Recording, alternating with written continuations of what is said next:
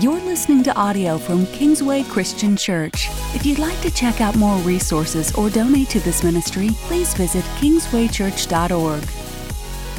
Welcome to A Step Further, the weekly podcast of Kingsway Christian Church. My name is Andy Lynch, Connections Pastor here at Kingsway, and we are so glad you're joining us as we've just kicked off a new series trying to bring some parental support, some parental guidance to each of you, and we give this because we're learning as well as we go. And so we're joined by two men who deal with kids and students all the time. And so I thought it'd be a great way to kick off our podcast series. They got some wisdom to share with us about kids. Darrin Simpson, our students pastor, and Joe Malley, our kids pastor. Guys, thanks as always for sitting down. And today, really, Joe, the topic that's coming to light, and I tell you what, I've read like 3 books in a row about this, so maybe God's trying to tell me something, but the idea of identity.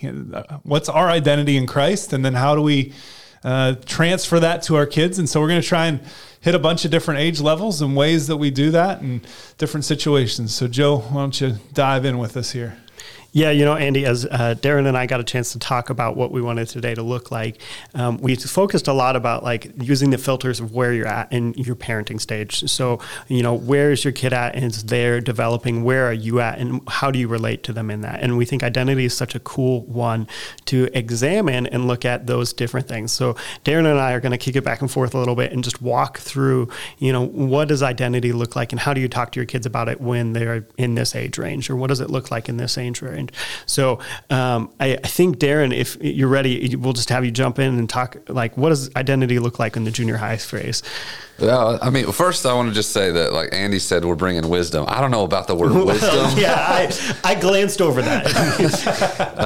Perspective, maybe. Wisdom, that might be in progress. Observation. I know, I love it, observation. So, yeah, when we're talking middle school, high school, I mean, let's just look at a middle school student. Like, identity is being shaped and formed. And when it comes to students or anybody just in general, this concept of identity happens like always. So everything is influencing you. Everything is getting or giving you feedback. And you're always questioning and trying to understand what's going on, gain perspective from everything else. And it's always interesting. Like I remember in middle school where the kids would all, I remember as a kid, I should say that, it's like I wanted to be my own person, right? And so I would go buy clothes and go do these things only to show up at middle school and look exactly like everybody else in my friend group, right? Do you remember the starter jackets? Oh my goodness gracious. I was the second one in my 6th grade class to have a starter jacket, North Carolina, and then they switched to a different North Carolina jacket. So I was unique in that I had the dark blue instead of the light blue, but then every kid had a starter jacket at our school. Joe, this is before you. I'm sorry. Sorry, it's a little bit. This is some good reminiscing here. Mine was the Mighty Ducks, and it was the pullover, like the half zip one. Anyway, reminiscing of the day. But we all want to be unique, or we all want to form our identity, and sometimes the struggle is the way that we perceive that identity comes from the people and the situations around us. And so me being unique is maybe not taking on the identity of my parents, but trying to learn how to shape my identity from my friends or whatnot. Scripturally speaking, we get that from Jesus, right? We get that from God, even from the very beginning. And Joe could chat about that. But specifically middle school, like the identity piece is so crucial too. And that's the hard part, that weight of a parent. I know that we could talk for hours about this. Maybe I can come back to the middle school piece in just a minute. But if you're a middle school parent out there and you're listening to this, or if you're somebody who knows a middle school family, like just maybe right now, drop straight to your knees and pray for them. Because so much of this is, it's one day to the next, to the next, to the next, because there's so many things being thrown at them that it's really hard for them to know where their identity should truly land. It's so different from a boy to a girl. True. I've got both in middle school, and it's fascinating. Bless you. Bless your heart. Thank you. And you as well, because we love to hand them off to you as often as we can. So well, I want to read a quote real quick, Joe, before you jump in next, because we've been reading through the book Lead by Paul David Tripp, and something he said about identity just really struck me. There may be no more important and life-shaping interpretation that human beings make than identity. In God's perfect plan, the man and woman he made and their children and their children's children were meant to get their foundational sense of identity vertically. And if we're not getting it from God vertically, then we're finding it horizontally from other people. And that just struck me because it's so true. God's given us everything in identity. We are his sons and daughters, and yet we're so flawed as humans that we're seeking it in lots of other different places. And I'm sure you see that in the kid world, Joe. Yeah, that passage, that idea, right? Genesis 1:27 talks about, so God created man in his own image, and that's male and female in the image of God. And our identity comes from the fact that we are made as a reflection of our Creator. And so how you explain that to your kids, in junior high, you've got that dependency, but also independent stage you're managing. Well, when you think about the life of a preschooler, right? I live in the preschool elementary age of programming and working with families in that. And for a preschooler, if you say you're made in the image of God, they're going to start putting up pictures on the fridge of themselves and write God under it because they don't understand that abstract logic yet. They don't understand what that means. And so you have to take that intentional connection point of God made you as a image bearer, right? You have to explain to that kid that they are a reflection of who Christ is. They're not actually the image of God because they're going to interpret that. They're going to take it so logical. And so it's connecting the things that they do to Christ-like actions. It's showing back hey, when you did that, you represented that. And it's showing them that it's not physically right. themselves, but it's who they get to be. And they might not fully understand who God is yet. They don't understand who they are yet in him, but they can begin to understand, what are the things that I'm doing and how they interact with the world around them. So as you look through developmental stages, as they move out of that preschool stage, they go into elementary, they begin to think that way. And so as a parent, you're almost coaching them from the stage that they're about to be in. So if in elementary school, they learn, okay, how the consequence, right? They learn what they do has a consequence for the people around them. When you're parenting a preschooler, when you're coming alongside of them in a classroom or whatever environment it is, you're beginning to introduce the idea of who they are affects those around them, even if they fully can't understand that yet.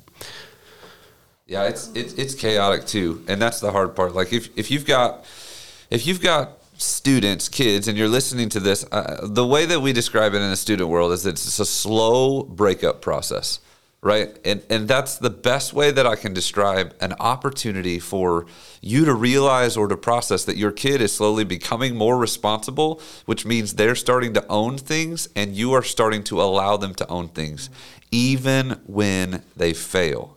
That also includes owning their relationship with Jesus. Right? We do our best to try to help them in that. But at some point in middle school, and there's no definitive placement for it, they take ownership of reading their Bible. They take ownership of praying and growing in their relationship with Jesus. They take ownership even at some point to get you out of bed and get you to church because they want to be there. But we see an identity start to shape. The problem is as they get older, the voice of identity starts to become louder and louder from a cultural perspective, from a fitment perspective, from the way that they're seeing the image that they portray. Far louder, far harder to hear God's voice in the midst of those conversations. So continually pushing them back to seeing the image of God. And parents, if you're listening, this is an interesting one because early on, we want to help them. We want to love them. We want to do everything in our power to rein them in and to teach them and to grow them. And if they fail, it's we failed. We've got to be careful that we don't become their image. Wow. We've got to become what somebody who helps them pursue it and push it. So as they get into high school and they truly own those responsibility pieces, it's not dragging them kicking and screaming to church. It's not seeing a Bible inside a nightstand that hasn't been opened in 15 years, right? It's a concept of owning your faith and realizing that your identity, if it's made in the image of God, if you are made in the image of God, then there's a connection that needs to be made between the two. So what you just said there really struck me because how many parents see their kids made in their image? Whether it's sports or athletics, or I guess sports is the same thing as athletics, the arts, plays, whatever it might be. So many times parents are are living through their kids' experiences. And I think it goes back to identity, that maybe the parent, that's what they're living for their children, Joe. Yeah. Think about it through the elementary lens for a second. So if in preschool, they're mirroring. If in high school, that breakup process is starting, they've got to go do it themselves. Elementary, that moment that you get to engage with your kids in that way, that's where like you have the chance to be the best manager that you've always wanted in your workplace. Because a good manager explains what's going on, explains what they're doing and the why. And you're sold in and you're bought into the why. You have the vision for the business. You understand what that looks like. And when you're parenting and you're working with kids in the elementary age, you want them to begin to connect back to the why. They've learned that they interact with the world around them. Now, what is the why behind all of that? So connecting back into the decisions that you made, connecting back into that. I know in my own life, like there was a period of time where I heard, do your devotions, do your time with God, right. And they would come up with silly names, all these different things, but I didn't see my parents do it. And so there's a disconnect. Yeah. And like finally one day, I woke up early, and I don't know if they actually did it every day or not, but like they did it before I was even awake. And that was a way that they prioritized their time and they had time with God. But I didn't see that connection because they kept it separate from me. So they did a fantastic job raising me, debatably. I'm going to think that, I hope. But then, they spent, and the temptation in the elementary age is that and it bleeds into the junior high and the high school, is that I'm here to manage them and to set their life up in a way that does the best for them. And you don't always let them in on those filters.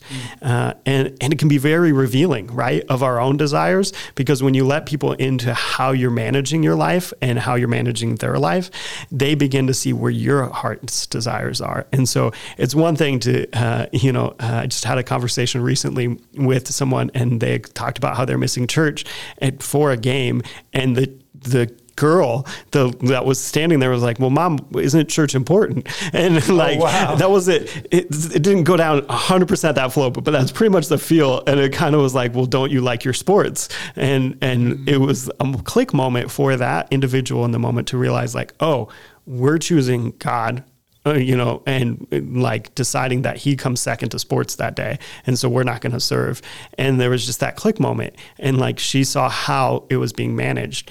And so at the elementary stage, the more you can, even if they don't understand it, begin to let them into that of like, here's how we're getting to the decisions, because they're growing and they're learning and they want to learn those things, but they're going to make assumptions if you don't tell them, That's so important. Our kids want to know the why. They want to understand the heart behind it. I love that, Joe.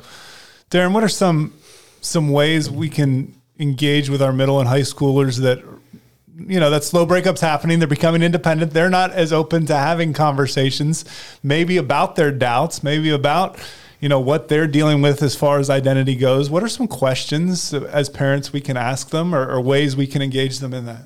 I think the first thing that I would tell you is create an atmosphere in your house where nothing is where you can ask anything. I should say it that way. Right. Where you can quite literally ask anything. The floor, the table, it's open, and there is no reluctancy or hesitancy because they're afraid of the way it's going to be responded to or taken to. But some of it, for me, it comes back to, as a parent, like, what's the ultimate win, right? Is the ultimate win a fully devoted student who is grounded in the Word, who is a Proverbs 3, 5, and 6, that conversation of loving God with everything that they have? Is that your goal? Is your goal to raise a civilized human being who can make good choices and hopefully they get God down the road? Or is there a priority of God in the life of your family and the life of your student? I think as a parent, you've got to ask that question first. Because if you don't set that precedent for yourself, you're not going to set the precedent for your family. And then as they grow up, they continue to be a part of the statistics that we've all heard and seen. They go off to college and they fall away from the faith because they've never had an interactive conversation, or they've never seen it prioritized, as Joe talked about earlier. But I would say some of the questions that you can start to engage in that identity is, first, create a space for things to happen. But two, like, ask them if they're doing a Bible study. Join in with them. Connect with them, right? Don't just leave the Bible on the table and expect them to pick them up for themselves. Some of the principles that Joe's talking about whenever they're itty bitty, and then as they get older, they still apply, right? Read the Bible with your children. That's like a point blank statement. That's the best you can do in the midst of that moment. Pray with them. Continue to ask them how you can come alongside them spiritually, right? You are the spiritual authority in your household. Own that. Yeah.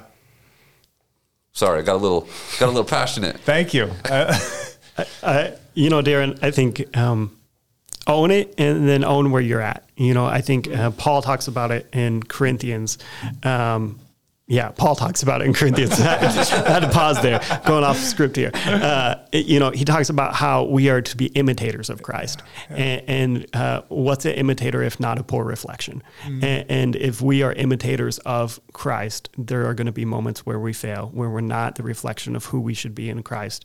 And it's more important to show how we behave in those moments to those we're raising and show what identity looks like when we fail than it is to just show them the good moments. And so remember that imitations are, the poor reflection, and we're going to do our best to be a good reflection and a good imitation of Christ, but we're always going to fall short of that.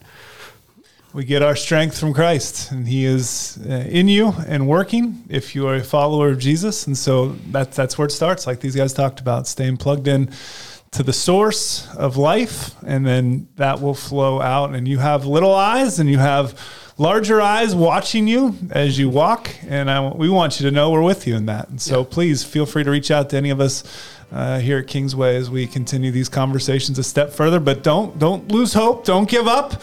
God's still working.